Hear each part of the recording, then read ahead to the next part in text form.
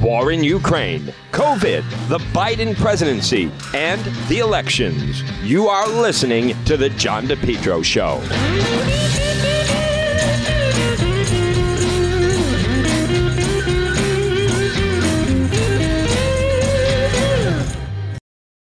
Best lawn ever, guaranteed. Contact Lawn Doctor of Rhode Island today. Now, you can call them, 401-392-1025. Get a quick, easy quote. The best thing to do, Lawn Doctor of Rhode Island. They have a great website. It's easy, lawndoctor.com, lawndoctor.com. Then just put in your zip code, get a quick, easy quote. Your best lawn ever, guaranteed. Get part of their premium 8-service program. Early spring, spring lime, late spring, summer, grub prevention, early fall, late fall. Lawn Doctor online at lawndoctor.com. You're listening to the John DePetro Show. It's AM 1380, 99.9 FM. You can always listen online at the website, depetro.com. It's Friday. It is June 17th. I want to wish everyone a very happy Father's Day. This portion of the program brought to you by PR Landscape Materials and Garden Center. They have everything you need for Father's Day. Stop it and see them. 3688 Quaker Lane in North Kingstown. They have gift certificates. They have great, unique, original gifts for your dad. Plus, vegetable plants and herbs, large selection, beautiful patio pots, hanging pots, 10-inch, 12-inch moss baskets, annuals, perennials, trees, and shrubs. Look for them on Facebook. They are a full-scale nursery, Rhode Island's #1 garden center. It's PR Landscape Materials and Garden Center. They're available pickup and delivery, mulch, dark, piney black, hemlock, crushed stone. And again, they are open 7 days a week. Father's Day is coming up Sunday. Why not get Dad a gift that he'll remember? How about something to plant in the backyard? PR Landscape Materials and Garden Center. Folks, again, we've made it to Friday, and I just want to mention that, as I've kind of mentioned in the past, this state budget is completely ridiculous. The state budget is completely just insane at this point. I don't know what to make of this. This is really the amount of money that is flowing around. There's going to be a loud crash. There's going to be a loud boom. There's so many decisions that are being made that are just political decisions. It's just preposterous. And also, Channel 12 did a great piece. They spoke to very good. Haven't seen this in a while. Haven't seen it since a lot of times they used to reserve this for like members of organized crime. But they darken the faces, change the voices. But Tim White, who's done very good reporting, interviewed some of the students involved at North Kingstown Naked Fat Test. But what's interesting to me is Channel 12 also airs a program with Dan York, who had Tim White as a guest on, I guess it's just once a week. But this is York saying to Tim White that the silent majority, silent athletic community, they feel that these naked fat tests were actually, in his words now, no big deal. But there's a silent athletic community out there that's kind of going, it wasn't that big a deal. And they remain silent. But it was a big deal to them. So does it matter? Of course. And to dozens of others that we talked to. Those are just the guys that went on television. Can you imagine that type of mentality? There's a silent athletic community. I want to hear that again. That feels no big deal that a 14-year-old boy has to get into a closet alone and get naked for a coach who was then examining his private area. Folks, I want to play this. Here we go. You can't dismiss. That's Tim White. But there's a silent athletic community out there that's kind of going, it wasn't that big a deal. And they remain silent. But it was a big deal to them. So does it. It wasn't that big a deal. It wasn't that big a deal for a 14-year-old boy, sometimes 13, middle school, have to get into a closet. And a grown man, this Coach Thomas would, and they don't even deny it, would be on his knees at the boy's groin and pretend to be measuring and looking at his private area. I mean, and see, this is how people like that get away with it. Because you have someone like York trying to maintain that it was just no big deal. The only thing is, I don't know why Tim White doesn't push back more. I don't know why Channel 12, well, he works for them, so they won't do a story on this. But listen to where York maintains, when are you going to talk with all the athletes? All right, so maybe 5 didn't like getting naked in the closet with the coach. Do you understand there's no reason for the test? No one has come forward to say this is how you perform the test. And yet you still have, this passive-aggressive defense of Coach Thomas. Seconds here. We ever going to bring in 20, 30, 40, 50 athletes that didn't have a problem with this? If they want to talk about it. But, Dan, 3 independent reports say this. You already have by the time we see it. I have 15 seconds here. We ever going to bring in 20, 30, 40, 50 athletes that didn't have a problem with this? That is a passive-aggressive continuing defense of this naked fat test. I'm telling you, but they all let him get away with it. Now, Pork Boy had Tim White on for 22 minutes. He saves the naked fat test for the end, and then listen to what he says at the very end of the program. Wish I had more time with Tim on that conversation, but make sure that you watch his journalism on this. And I wish I had more time. You just had 22 minutes with him. You chose to bring it up at the very end. Channel 12 allows it, and obviously my old station allows it. The silent athletic community that feel this is no big deal, that a 13 and 14-year-old boy has to get into a closet. In the Tim White piece, by the way, the athletes described they had a camera, and then it'd have to go, he would see if someone was coming. Somebody would be like, be there in a minute. And now Tim White, he also didn't fully get into the fact. I think it was the Boston Globe, perhaps. Someone did a piece where they talked about that one of the athletes said that, he's 14 years old, 15 years old. He's in there naked. Someone's touching his thighs. Someone's touching around his private areas. I think he may have gotten aroused and said suddenly the breathing of the coach changed. What does that tell you as he's kneeling between his legs? And yet you have a defender like this guy. And 2 dozens of others that we talked to. Those are just the guys that went on television. So you can't dismiss doubt. But there's a silent athletic community out there that's kind of going, it wasn't that big a deal. And they remain silent. But it was a big deal to them. Wasn't that big of a deal? Folks, Jerry Sandusky. There were other football players that could say, to be honest with you, it didn't happen to me. There were other parishioners. There were other altar boys that say, actually, Father Gagan never did that to me. There were people that said, I was an altar boy. Father Porter never said he wanted to see me alone. This is the defense. This is absolute defense. Well, why don't you bring in 50 guys that said that they didn't mind it? I don't know. What I think needs to be examined is who are these people? Who are these people in the Rhode Island Interscholastic League that don't feel it's a big deal? Is this the case? Are there people saying, actually, I agree. I don't see the big deal with it. There wasn't any concrete reason for it. Tim White also, in his reporting, found out that when they bought a machine and said to Thomas, okay, there's no more reason to do this. They spent $5,000 and said from now on, they bought a machine for him, and then they put it in the middle of the locker room in North Kingstown. Coach Thomas said, I just remembered I got to do puberty tests. He's like making it up as he goes along. Folks, there's no other way to explain it other than this coach had this thing, whatever you want to call it, where he obviously enjoyed, put a lot of time and effort into. He liked to have young men come into a closet alone with him. And he would have them put pressure on them. Now, granted, he'd do the are you shy or not shy. That was even an out. Oh, if you're shy, you can keep your underwear on. If you're not shy, just pull it down. I don't know how else to describe. He had this thing that he liked being is extremely up close and personal as you can be. The young man is standing there. The coach has him drop his drawers. The coach is then kneeling in front of him, measuring and touching his thighs. One student claims he performed a hernia check on him. It immediately stopped. There's no defense of it, And here you have Channel 12, and as a matter of fact, now he's doing this on Channel 12, so they're really the ones. He's the host. He's the host that is doing this.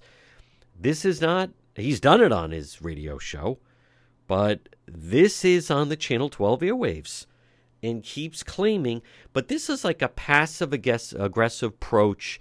He doesn't fully come out, but certainly hints. When are you going to have the 50 guys that didn't mind it? Huh? When are you going to have them on? Huh, White? Oh, when are you going to have all the guys that didn't mind it? He continues, most people, there's a silent majority of people that see this as no big deal. 13-year-old boy, naked. Now, in the interview with Tim White, which I'm about to play, one of the kids, this is also so sad, said his father just passed away. And then the coach kind of preyed on him with that. And then you have this silent athletic community. It's no big deal. But there's a silent athletic community out there that's kind of going, it wasn't that big a deal. And they remain silent. But it was a big deal to them. So does those that matter? guys. Of course, and to dozens of others. I mean, he just won't stop this defense of Coach Thomas. I like this part. You just had the guy for 22 minutes. You waited to the very end. Okay, let's get into the naked fat test, Coach, which I have a feeling that's why Tim White even agreed to sit in on this whole thing. And then he says this. Make sure that you watch his journalism. Hold on. Wish I had more time with Tim on that conversation, but make sure that you watch his journalism on this and decide for yourself where you think you are. Lots of things on the platter, huh? We'll talk. Decide where you are? So some people are going to say, no, I don't think there's anything wrong with a grown man having a 13-year-old boy get naked in a closet. Well, see where you come down on that. Well, we already know where he comes down on that. Wish I had more time. Folks, any reporter, any normal reporter, you would have started with that, right? Tim White, they put a lot of work and effort into this. I'm even going to go so far as to say it's an award-winning type of piece that they put together. So this whole business of there's a silent athletic community feel it's no big deal that this man is getting into a closet with young men. Channel 12 is airing it. Channel 12 is airing the Dan York State of Mind. If students recall what it was like.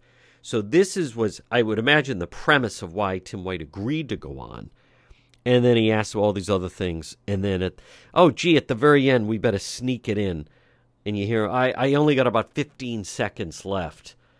So he wants to have Tim White as a guest, and then comes to this. This is a really good piece that Channel 12 School Scandal put together. I want to play it. Many of you were subject to naked fat tests by Aaron Thomas. They all raised their hands. There's so many times where people had the ability to do something right, and they chose to do nothing. Now, folks, I want to just point out they kind of hide their voice. They manipulate their voice through voice change machines to protect them. They disguise their voice, is what I'm trying to say.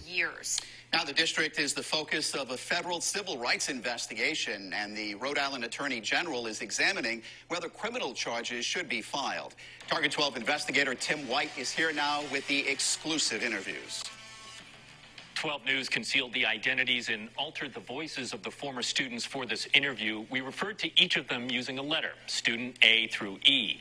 And in a stark reminder of how long these inappropriate tests had been going on, their ages span decades. When I say the phrase shy or not shy, what does that trigger in you? Oh, man. Were you asked that? Oh, yeah. Every time. And I didn't want to be not shy because my entire childhood I wanted to play varsity basketball for North Kingstown. You know, a lot of my heroes were. They disguise their voice on purpose. People I looked up to, especially him. So I really wanted him to like me. I wanted him to respect me. Student D's story is strikingly similar to those of dozens of others, if not more, who attended North Kingstown High School. They were brought into then basketball coach Aaron Thomas's office and asked to remove their clothes for what Thomas called fat testing. She just put a lot of trust in a guy like that. As an incoming freshman, you're trying to play for him. North Kingstown, pretty competitive program, won the state championship a few years ago. And And when you have a guy like that asking you and telling you need to do these things, you kind of do it just to please him and just to show him that you are all in for his program. Student B says he was first subjected to a naked fat test in middle school during a basketball camp. And it was from an older kid at camp. Middle school. And we were all talking about fat testing, and he says flippantly, he'll ask you if you're shy or not shy, but just take your underwear off because that's what everybody does. It's completely changed my life. I went through a battle of addiction. He took advantage of me when it was a vulnerable time when I lost my dad. Wow. And it's tough. Coach should be there for a kid who lost his dad. Yeah. And that was the worst time. Right after I lost him was by far my worst experience with him. E, did you tell your folks? Absolutely not. While I was a student, there was a permission slip to some extent.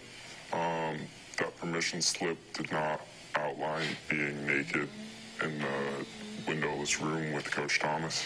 As an audiovisual teacher, Thomas had an office at the high school with media equipment, including a closed-circuit camera outside his door that students say acted as an early warning system if anyone approached. There was times where I was naked on the floor, and another teacher approached the door from the outside, and he would stop the fat test and he'd say, "Just a minute," or something like this. Yep. Or there are times where he'd step out the door while you're naked, and he'd say, just a minute, be right out. More than once, while I was completely naked in his office, whether it was a teacher, a student coming to do the same thing after me, he would slip out the door, talk to a student, five minutes, listen 5 minutes, come back in, continue the test. When you think back at your time at North Kingstown High School, can you think back at that and not think about what happened to you? Nope, absolutely not. And even for me, I was a big-time athlete, good at basketball. I didn't play after my freshman year. Me either. And due to that, it stripped me from even being able to play a sport I loved in high school. Have any of you guys ever been approached by the school department, to either apologize or say, how can we help? Never. Absolutely not. None of you guys. Never. They just deny it. We talk about this. That's what's been continually upsetting. Amongst ourselves. Silence. Yeah. Silence. The lack of appropriate outreach and reaction from the school department has done nothing but compound the insult and injury that's rested upon these kids. And frankly, these families throughout the system that I've spoken to. Attorney Timothy Conlon represents multiple former North Kingstown students. He says the interview with Target 12 was the first time all 5 of these former athletes were in the same room at the same time. You go from an environment where you effectively feel muzzled and incapable of saying things to reach out for help, to an environment where people are reassuring you that indeed your speaking up is welcomed. For student E, who is the youngest of the group, It ruined a sport that I absolutely loved. the older members of the group say they tried to raise red flags about Thomas but got nowhere, allowing Thomas to continue his behavior with new generations of teenage athletes like student E. Should he even be here? Absolutely not. No. And I think, so that was one of the driving forces for us speaking up early on. And we had a couple goals. One was to make sure it doesn't happen to anyone else and isn't happening to anyone else. And 2, something was broken and we needed to fix it. And so we didn't know that it was still going on when we first kind of started out, but we didn't want to take that chance. We were like, we have to keep pushing this on the off chance that it is still going on today. And it was a punch in the gut to hear that it wasn't, still going on, so many years after we experienced it when we did. The punch in the gut was not to know that it was still going on, was to know that people in charge knew about it, knew that it was deceitful, and chose to do nothing. And I still get angry about that. Through an attorney, Thomas has repeatedly denied any wrongdoing. He has not been criminally charged. Attorney General Peter That was, they're still investigating that. That is Tim White's piece. Folks, this portion of the John DePietro Show, and it's brought to you by Ron's Pastry Gourmet, and they're returning for 3 days, Ron's Pastry Gourmet. That's right, starting tonight, tomorrow, Sunday, they're going to be up on Atwells Avenue at Federal Hill. They're having a big festival right in front of the Bank of America branch. You can find Ron's Pastry Gourmet with their delicious chocolate donuts, the Trump 2024 chocolate donuts, the most delicious calzones. Unfortunately, Ron's Pastry Gourmet has closed, but they return. Ron's Pastry Gourmet returns for 3 days. This Friday, tonight, Saturday, Sunday, up on Federal Hill. Pop by. Thank them for all their years of wonderful, fresh bakery, the most delicious chocolate donuts, folks. And also, they've always been great with law enforcement. Free coffee for police and military. Stop and see them. Ron and Melissa, Ron's Pastry Gourmet, 3 days. Federal Hill, Bank of America building, right up there on Atwells Avenue. Stop it and see them. The most delicious chocolate donuts and also delicious calzones. Make it a great day. Your chance to see them at Ron's Pastry Gourmet. You are listening on this Friday to the John DePetro Show. Springtime means grill time. And for the best grill, get a new grill. Stop in and see my friends. Jay's Broadway Appliance and TV. J''S, Broadway Appliance and TV, located 47 Cedar Swamp Road. That's Route 5, Smithfield. You can call them 401-949-7800. Springtime, summer, this is the best time to grill outside. They have a great selection on grills. They also have a great selection on all appliances. Family-run business since 1963. Remember, you're going to deal directly with the owner, and they will match or beat any package deal when it comes to appliances. Do you need a new refrigerator? How about a new dishwasher, washing machine, dryer, oven, microwave? Jay's Broadway Appliance. Look for them online at jsappliance.com. Also on Facebook. Springtime, summer is grill time. Stop in and see them. They're open Monday through Friday from 10 to 5. You can make an appointment for more personal Saturday and Sunday appointments. Jay's Broadway Appliance and TV, 401-949-7800. Better yet, drive in and see them, 47 Cedar Swamp Road, Route 5 in Smithfield.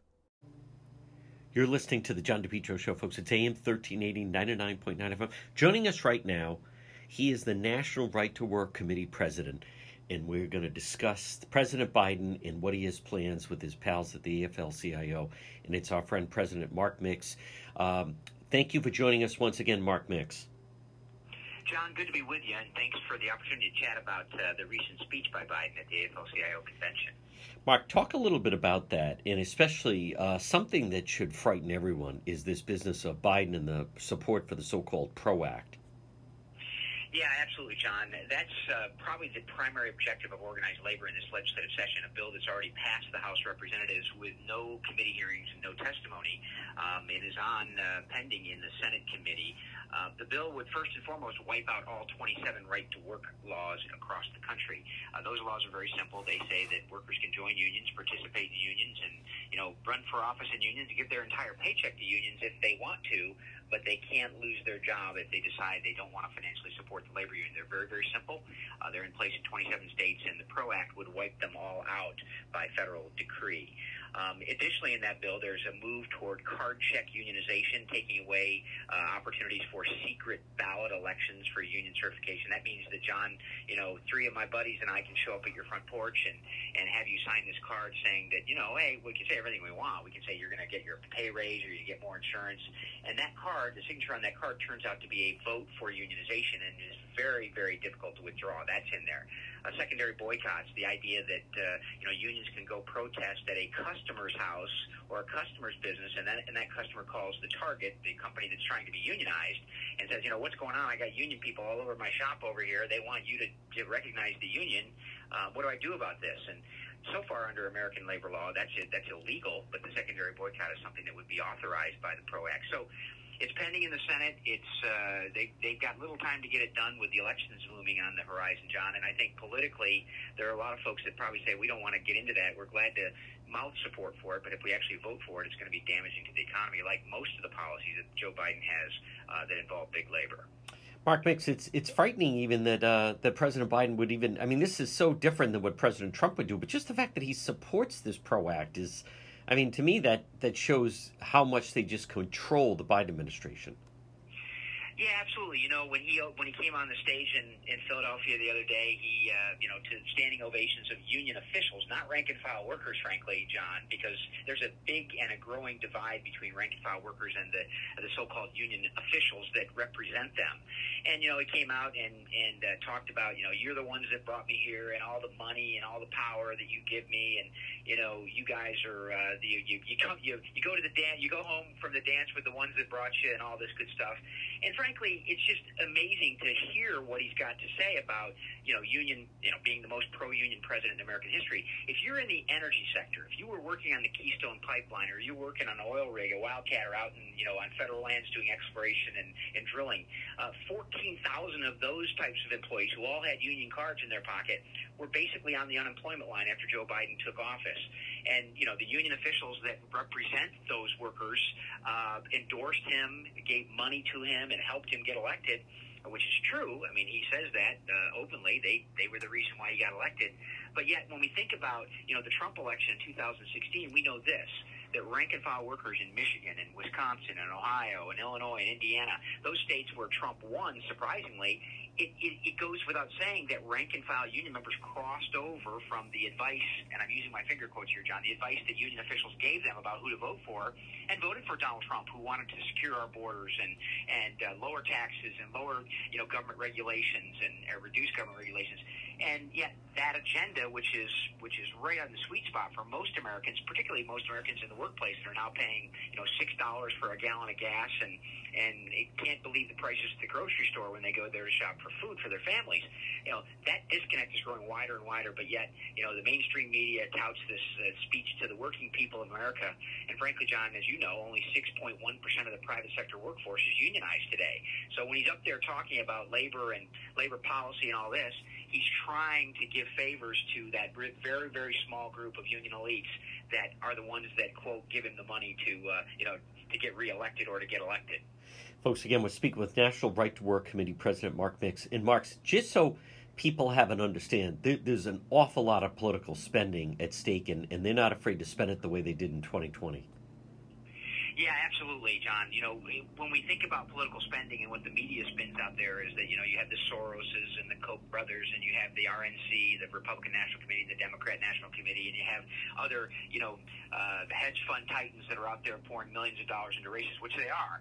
But when you tally up the money that you organized labor spends on politics, which, there's a couple different ways to look at it, but the most base way to look at it is what they report on their LM2 forms and their political action reports with the government every 2 years after these elections. And it's easy to find almost $2 billion in political spending. And then if you start overlaying the state activity from the state unions that don't file these types of reports because they don't have private sector workers like the NEA and other unions that represent government employees, the number grows so dramatically and so quickly that it's enormous, and people, it's almost unbelievable. But when Justice Alito ruled in our Janus versus AFSCME case at the U.S. Supreme Court almost 4 years ago to the day, John, he said that everything that government unions do is political because they're trying to redress and control the direction of government. And we've seen that in the schools, and we're seeing that, unfortunately, we're seeing it in the schools and just how powerful they are. But all that money is basically deemed to be political, and so they're trying to elect the bosses that they will sit down at the table with and negotiate with. And so once you start adding those numbers in, you can get to 10, 11, $12 billion every 2 years for political and lobbying activity. Folks, again, we're speaking with our friend Mark Mix. And Mark, can you touch on also the situation with AFL-CIO leader Frank Schneider in Pennsylvania? Yeah, I wish I could, John. That was one of those great mysteries that kind of popped up right before the AFL-CIO convention in Philadelphia. He was supposed to be named the state president of the AFL-CIO, and all of a sudden, there's a press release put out that says he's no longer going to be the president. They've put somebody else in, and Liz Shuler, the new president of the AFL-CIO, who replaced Richard Trumka, who passed away last year, she basically said, it's an internal matter, nothing happened there. But, boy, John, it seems like to me that the Office of Labor Management Standards at the Department of Labor ought to be interested in what happened there, because if it's financial malfeasance, then the rank-and-file workers across the state of Pennsylvania need to know about that. They need to know what happened. Just like the bosses of the UAW, of which 14 top executives are in jail today for financial malfeasance and stealing and using union members' money to go to Palm Springs and play golf and buy $400 bottles of champagne. I mean, it's kind of a cover-up right now. It's be interesting to see what happened there and whether any information comes out about what Mr. Snyder did to basically deny him the presidency, the office of the presidency of the Pennsylvania AFL-CIO when he was, I guess, duly elected to be sworn in at the convention in Philadelphia. Wow. Mark, can you just also go back on the PRO Act? That is really amazing, simply because, you know, the states that have become right-to-work states, you know, Florida, North Carolina, I believe Ohio, it's, you know, there's a lot of people that felt that it's tragic that Rhode Island, if Rhode Island would pivot into that, how Rhode Island really could have stood out in New England, probably be I think the closest right-to-work state would have been Ohio. But that's incredible. Boy, they never let down their guard. They're always trying to cut in, and felt they finally had a president that would try to push across this PRO Act to get rid of the right-to-work status.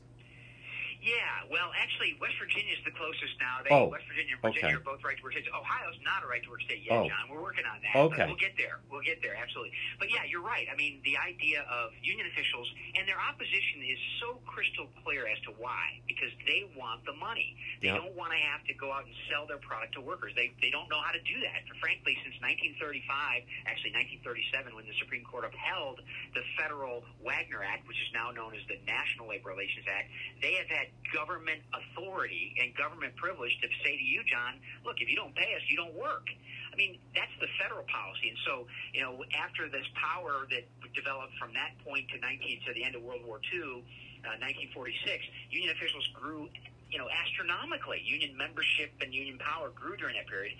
In 1947, the Congress passed the Taft-Hartley Act, which said states could, by affirmative vote, outlaw the closed shop, which is in place in 23 states where, literally, if you don't pay union dues, the union official goes to the employer, your employer, and says, John hasn't paid, John has to be fired. And that's the way the law works, and it's federally imposed. And so the states that have right to work protect workers against that. But because it's a federally granted privilege to the states to pass right to work laws, Joe Biden could, with a stroke of a pen, wipe out all 27 right-to-work laws and go back under this federal forced unionism authority that exists since the 1930s. And before I let you go, could you just highlight some of just say that, like, the top 5 or top 10 right-to-work states that they're really thriving with business? Yeah, in Michigan, Indiana, South Carolina, North Carolina, Texas, Louisiana, Arkansas, Mississippi, Alabama, Georgia. I'll keep going if you want, John. But suffice to say, that's where the growth in America is. Nevada, Arizona, Idaho. You know, those are the states that are actually growing and creating opportunities for young families to have a better standard of living than in unfortunately, states like Rhode Island and Connecticut, New Jersey, New York, and California and Illinois, and those states that still allow union officials to have that dramatic power over workers. Folks, he is the National Right to Work Committee President, Mark Mix. Mark, before I let you go, how can people log on to learn more about the National Right to Work Committee? Yeah, John, thanks. They can find us on that amazing internet at www.nrtwc.org. nrtwc.org. Mark Mix, the people are with you. Keep up the good work, and we'll talk to you again. Thanks, John. The next time you have an emergency, head straight to AtMed Urgent Care. 2 locations, 1524 Atwood Avenue, Suite 122 in Johnston, or East Greenwich 5750 Post Road. AtMed Urgent Care. Urgent health care facility providing comprehensive outpatient health care to individuals, families, specializing in ambulatory medicine, diagnostic treatment service. AtMed Urgent Care. They provide immunization, school, sports physicals. They're a cost-efficient healthcare alternative to hospital-based emergencies. They're open 7 days a week, walk-in routine urgent care, minor surgical, orthopedic and trauma, work-related injuries, physical exams, drug testing, full laboratory services, and with AtMed Urgent Care, they offer mononuclear antibody infusions. You, someone in your family suffering from COVID, you want to go straight to AtMed Urgent Care. 2 locations, Johnston, 1524 Atwood Avenue, Suite 122, or East Greenwich, 5750 Post Road, online at atmedurgentcare.net. to the John DePietro Show weekdays. We start at 11. We go until 2. It's AM 1380, 99.9 FM. You can always listen online at the website, DePietro.com. It's time for our legal segment. Joining right now is one of Rhode Island's top attorneys. It's our legal expert. It is attorney Tim Dodd. And Tim, I'd like to just start off with what we know and just kind of walk through some scenarios with the missing person Charlotte Lester case. And this is the woman last seen Monday night, May 16th. Her dog was found at Belmont Park off of Elmwood Avenue on Wednesday, May 18th. She was reported missing on Thursday, the 19th. And here's the part I want to get to, is she was known to frequent this home that I've covered. Anyone listening, folks, we have maps and photos and video of Staples Avenue, right up in Apponaug, up from the Crow's Nest. So, Tim Dodd, I want to go to, we don't know this conversation, but she was known to frequent this home on Staples Avenue. I believe police were told that's where she was headed that night. She was with a friend down in the Apponaug area, heading up to see the individual that lives on Staples Avenue, where she had been before. I even confirmed with one of the neighbors. They knew her. They knew her dog. They knew her truck. They'd seen her there, whatever it is, the last 6 months, 9 months, what have you. But so late Thursday, Friday, Warwick police show up at the residence on Staples Avenue. They ask the person in the house, are you so-and-so? Yes. I'd like to ask you some questions about Charlotte Lester. Now, Tim Dodd, again, I just want to walk through the scenario. This is more just so people have an understanding. You tell me, right then, at that moment, if I'm that individual, do I have any obligation to allow police, in this case, work police, into my home to search my property? No, not without a warrant. Not without a warrant. No. Now, police many times will say, what, do you have something to hide? What, do you have some guilty knowledge? And try to put the person on the defense. So they're going to say, well, no, I don't have anything to hide, whether they do or don't. Call their bluff, let them in, start lying, and before you know it, you've talked yourself into getting charged with a crime. So absent a search warrant, you have no obligation to let them in to do anything. Okay. Now let me play. They say we'd like to ask you some questions about Charlotte Lester. Do you know her? When's the last time you saw her? Again, I want to go back to, in that situation, that moment happened either sometime on Friday or late Thursday. Owner of the home, his response, I got nothing to say to you. Has he broken a law? No, if he's innocent, well, he would have nothing to hide. If he has some involvement, whatever it may or may not be, he's absolutely within his rights to say, I'm not answering questions. He has that constitutional right. Now, the cops might say, well, he's not talking. He must have done it. We have suspicions. The media might think, well, he's done it. He must have suspicions. And those suspicions may be justified. Only time will tell. But he's smart to say, I'm not saying nothing. Yep. And I want the people, listeners, to understand that situation that I just laid out. He is under no obligation to say, not only say anything then, at any point, Tim Dodd. It's the ultimate. Again, now people, this can lead to suspicion with the police. It could lead to charges, could lead to someone inside a courtroom. But at no point under the law, I just say this because some people say, well, at some point he's going to answer questions. I keep trying to explain. Absolutely not. It could be like, hey, listen, I'm not letting you in. Maybe I'm that person. Maybe I'm not. I got nothing to say to you. Get off my property. With absent of a warrant, that's where it could end right there, and may have ended, as a matter of fact. And I've said many times on your show, I get calls all the time. Tim, I just got a call from the ABC Police Department. They want to ask me questions about such and such an event. Well, no, you don't have to go in. Right. Really? I don't have to. People think, they've got to go in. No, you don't. Right. And I typically say, no, you're not going.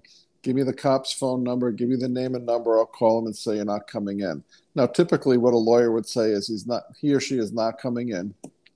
But if you decide you're going to issue an arrest warrant, let us know and we'll voluntarily present so you don't have to come make a big scene. Sure. Absent that, we're not saying anything.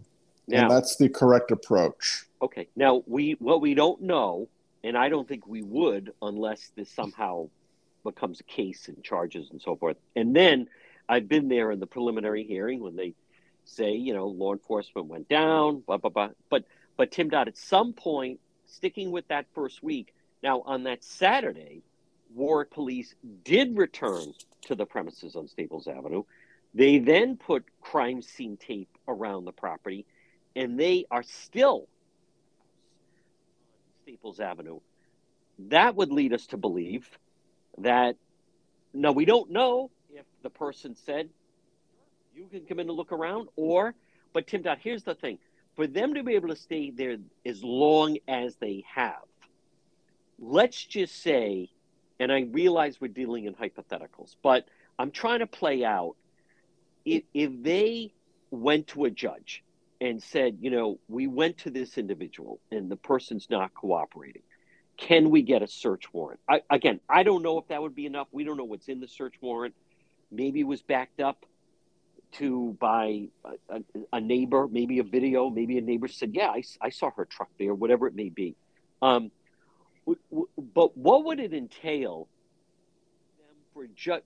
In other words, would a judge just sign off saying, because the guy wouldn't let them come in and look around? No, that wouldn't be enough. No, not at all. They'd have to have some other basis for having a reasonable suspicion.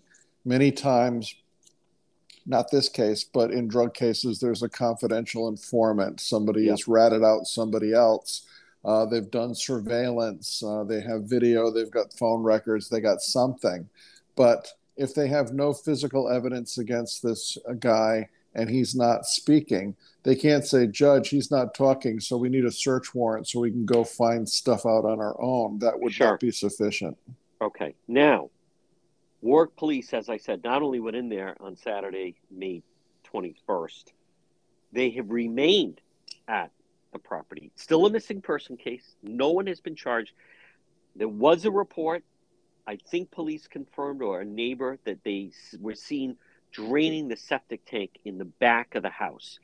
Now, Tim Dodd, the police, all they did was confirm that a search warrant was executed at the home on Staples Avenue, connected, I believe they mentioned it was connected to the missing person case of Charlotte Lester. Should we glean from the fact that they're still sitting on the premises? In other words, would it be fair to say that they obviously found something that piqued their interest? Well, clearly there's something that has their interest, and we can presume with pretty good guess that the cops have a lot more info than they're letting on right now.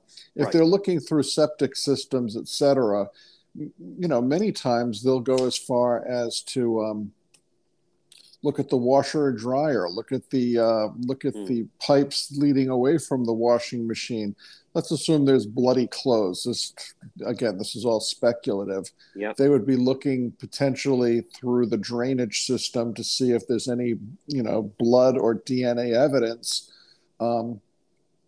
Let's assume they find it. Apparently, this is a house she frequented. So we can presume there's hair samples in there. We can presume there's all sorts of genetic material that would identify her as being in the house. We would expect that she'd be in the house. So unless there's some blood evidence or some evidence that would suggest a struggle, and again, these are all way hypothetical, I'm not sure what they would find that would be inconsistent with the fact of a person having been there frequently. Now, the dog is certainly a question mark. Apparently, this woman never went anywhere without her dog. Right. So let's assume she was abducted. The dog is making a scene.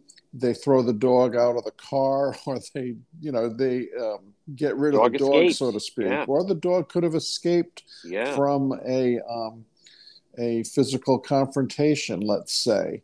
Now, I don't know what kind of dog this is. I don't know how protective the dog is, but the fact that this dog is separated from an owner who was very attached to the dog doesn't bode well for, a good ending for this case. Again, it's Right. all speculative, but it doesn't bode well for a good ending to this thing.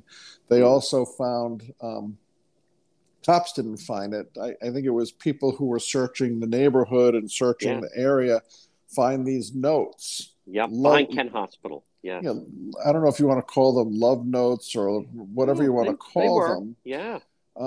Do we know that this guy is the guy that sent them? Can they prove it? Have they done a handwriting analysis versus known exemplars of his handwriting? And even if it's the case, what does it mean? Maybe she liked these notes. Maybe she had them in her pocket. Maybe they were in her handbag. Maybe, again, I'm assuming a lot.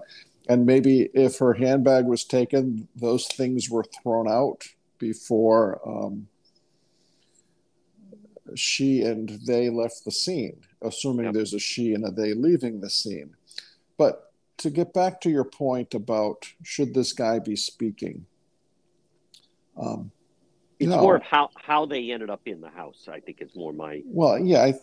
But and I think you brought up on your air, and I don't want to repeat what you've already discussed, but Scott Peterson, Lacey Peterson, he would have... I went fishing. What an idiot. Fishing right here in the bay. Really? That's funny. That's right where then 2 weeks later the body washed up, or a week later. Because he had the arrogance to think that he had effectively disposed of her body by weighting it down. He didn't think that, tides, and when bodies decompose, body parts separate, and different parts of a body might wash up on shore. So he was arrogant enough to think that he could sort of tell the truth and that they would never figure it out because she was never going to wash up. Had he kept his mouth shut and say, where have you been for the last day? I'm not telling you. What did you do? I'm not telling you. So now, weeks later, a body washes up. If he hadn't committed to a story which puts him right there, they would have had a hard time prosecuting him. Yeah. Tim Dodd, one final question with Charlotte Lister. Right now, it's, mid-June. Possible the police sitting on the house. July 4th, are they maybe still sitting there 24 hours a day, 7 days a week, around the clock with a police, with the houses sealed off?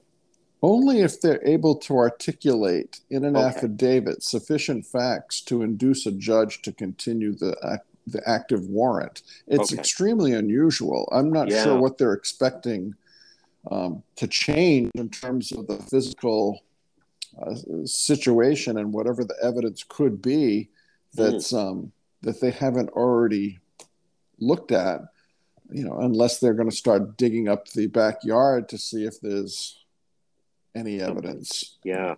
A police officer said to me, that's what's so uncommon. It's just so long. Most of the time, a lot of get a search warrant for a drug raid. They're in and out of the same day. I've covered murders that 2 days later, the tape is gone and the house looks like nothing ever happened. Rather unusual, going week 4 now. It's very unusual, yes, because they would have got the evidence they wanted. They would have looked at his computer. They would have looked at his phone. They would have taken any physical samples. They would have photographed it. They would have looked for DNA evidence and anything else that they wanted. If they had enough evidence to start digging up the backyard or the front yard, looking for evidence that might be buried in an attempt to hide it, they would have had a full opportunity in the last month to do that. So it's extremely unusual. What's going to change at that crime scene that they have not already documented and tested? I don't know. And one last question, Tim Dodd. Are they in communication with the judge? And again, we're speculating. Is the judge saying, what's going on with this? Or does everyone maybe know the deal so they know, okay, this is the path we've gone down? If they've executed the warrant, and they have an inventory of what the warrant disclosed in terms of what they have to say what they're looking for. And then they've got to return a service on the warrant saying, this is what we found. Now, the warrants, yes, you have a search warrant to go look for X, Y, and Z. They report back, we found X and Z, but we didn't find Y. Now, if the results of the search now lead to looking for more information, they go in with a second search warrant request with a new affidavit, they can get a new warrant. But it's not an open-ended thing. Okay. Folks, quick break, much more ahead.